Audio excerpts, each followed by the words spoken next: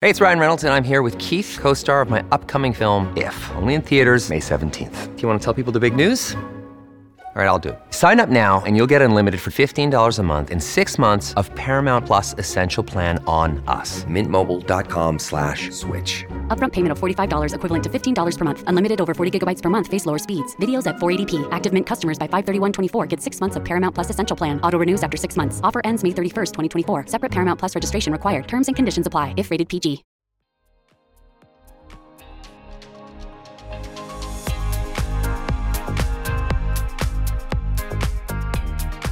Hello and welcome to D&I Spy. We're recording live at the Include Summit today from Manchester in England, and the Include Summit is the #1 conference for diversity in sport. I'm Dr. Julie Humphreys, and for this episode we welcome Kathryn Albany-Ward. Kathryn is the CEO of an organisation called Colour Blind Awareness. This is a non-profit advocating for inclusion for people with colour blindness. And welcome to you, Kathryn. Thank you, Jane. So tell us all about your organisation and why you're involved. So Colourblind Awareness was set up about 12 years ago because I found out by accident that my son was colourblind when he was 7. And it was a sporting situation which made me realise he was colourblind because he changed schools and they had a reversible top for PE and he couldn't tell the difference. And they played sport every day, and every day was put in a situation where he didn't know who was in his team that day. And it really affected his confidence. Yeah. And we didn't know he was colourblind because the colours weren't red and green, which may have sort of given me an indication. I didn't know it was in my family. And is it hereditary then? Yes. Okay. It passes from father to daughter mainly, but not only, on the X chromosome. So it affects a lot more males than females. So 8% of men, like 1 in 12, boys are affected, but only 1 in 200 women. Wow, 1 in 12. Wow, yeah, I did not know that. No, so it's 1 in every male football squad, for example, 1 in every co-ed classroom. And when I set the organisation up, there was no information anywhere for people like me. I didn't realise that children aren't screened in school anymore. I didn't realise opticians tend not to screen either because it's not part of the NHS eye test for children.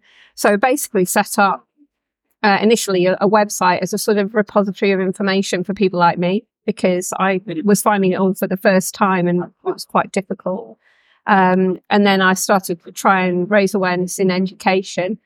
And basically it's just grown from there. So about, 7 or 8 years ago, there was a Champions League game on the TV and my then teenage son came downstairs and said, right, let's turn it on. He timed it perfectly just before kick-off, put the TV on, and then he just stared at it. His face turned to thunder, said, what is the point? Turned off the TV and in teenage style stomped off to his bedroom.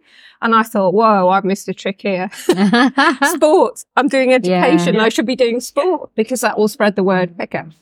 And I contacted a UK organisation called Level Playing Field, and they had a European arm. And they said, can you come and speak at our conference in Paris, where I then met FIFA and UEFA. Wow. And it just went from there. So we've been doing a lot of work in football ever since then. We now also work in rugby as well. So we wrote the first guidance documents to football in the world. And is that for sort of grassroots level? All the way through. All the way through. Okay. And we've just completed a 3-year project funded with the EU. And our partners were the Portuguese FA, Icelandic FA, Romanian FA, a Danish Super League club, Oxford University, and a European club network called EFDN. And one of the main elements we wanted to research was to get people more aware of the impacts at elite level as well as grassroots. So we basically approved the prevalence of colour blindness in elite football as 1 in every male squad, but 6%.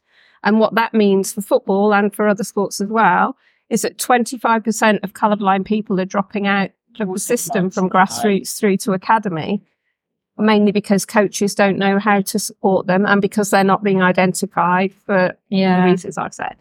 So how can coaches support and how can clubs support their participants, I suppose, who do have colour blindness? I think the first thing to do is to accept that what I'm saying is correct. The statistics are true. Yeah.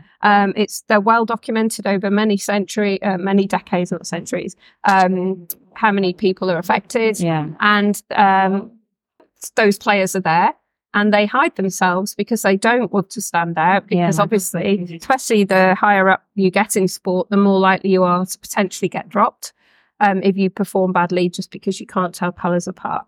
So the first thing to do is accept those players are there, even if you've never been able to identify one. And then please look at all the resources on our website that will show you with simulations what it's like to be colourblind and how colourblind people can't see orange and red cones on grass, for example, or tell your training bibs apart if you use the wrong colours, and what kits combinations work and which kit combinations don't work. So is all colourblindness the same then, or are there different types of colourblindness? There are different types and severities, but the statistics that I've given you are for red-green type. Red-green. And that's a range. So you can either have a red deficiency or a green deficiency. And it can range from severe to mild. So not everyone sees the same way, even though they've got red-green colour blanks, if you see what I mean. Yeah. So there are different, obviously red and green get mixed up by people with colour blindness, but what people don't really appreciate is that red and black can look the same. So the referee's in black and your outfield team is red. Right. Colourblind players pass to the referee by accident. It's well documented. So in order to really understand it, you need to see the simulations, and that's what we provided a lot of on our website. Oh, right. Once you've seen the simulations, you start to get it a bit more. And then we've also got now lots of other video resources where we've interviewed retired players who are happy to talk about it, although currently playing players at all levels don't want to speak up. I know of 3 Premier League managers who've been colourblind in the last 5 years. One of them will not acknowledge it, it won't admit it. The other 2, one's spoken about it and the other one did and has now stopped talking about it. Oh, right. So, even at that elite level, people don't want their career affected. So they think the career will be affected then? Yeah. Okay. And if somebody has, as you say, your son had it, it was first diagnosed, how would they get a diagnosis for their child if they think they might be colourblind? It's really quick and simple. And it's a test known as the Ishihara test. So the older people who are listening probably had it as a matter of course at school.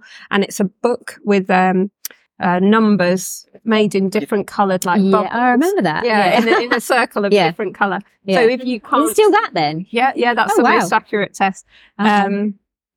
So it's really quick to screen children or adults with that. So that's what we're still using to screen even at elite player level. Oh, right. Yeah, okay. Because it's so fast and it's so accurate. And you have to ask for it if you're having an eye test with an optician because they don't do it as a matter of course. Yeah. But it's that simple. But the best thing is if you're a coach to set up your coaching sessions in such a way that you're not going to exclude people, then you don't need to know who they are. You just are not excluding them. And it's all common sense, pretty obvious, straightforward things that you can do. It's just lack of knowledge means that people don't do that. Yeah. And give us a couple of examples of what they could do then. So I know it might have a cost implication for smaller organisations, but don't use red and orange cones on the grass or coloured balls. Use white balls. Make sure that your line markings are white or yellow on grass. They're just simple things like that. And if you're using bibs, use yellow, blue and white initially, because all of those colours can easily be seen.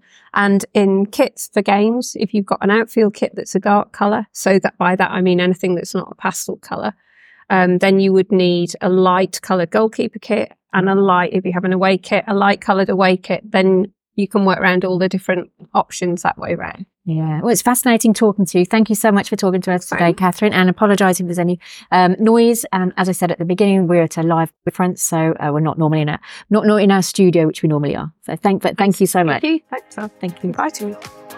You can find us on Twitter. Our handles are in the show notes below. And if you've liked what you've heard, please rate us wherever you get your podcasts and subscribe to get new episodes automatically. Thanks for listening.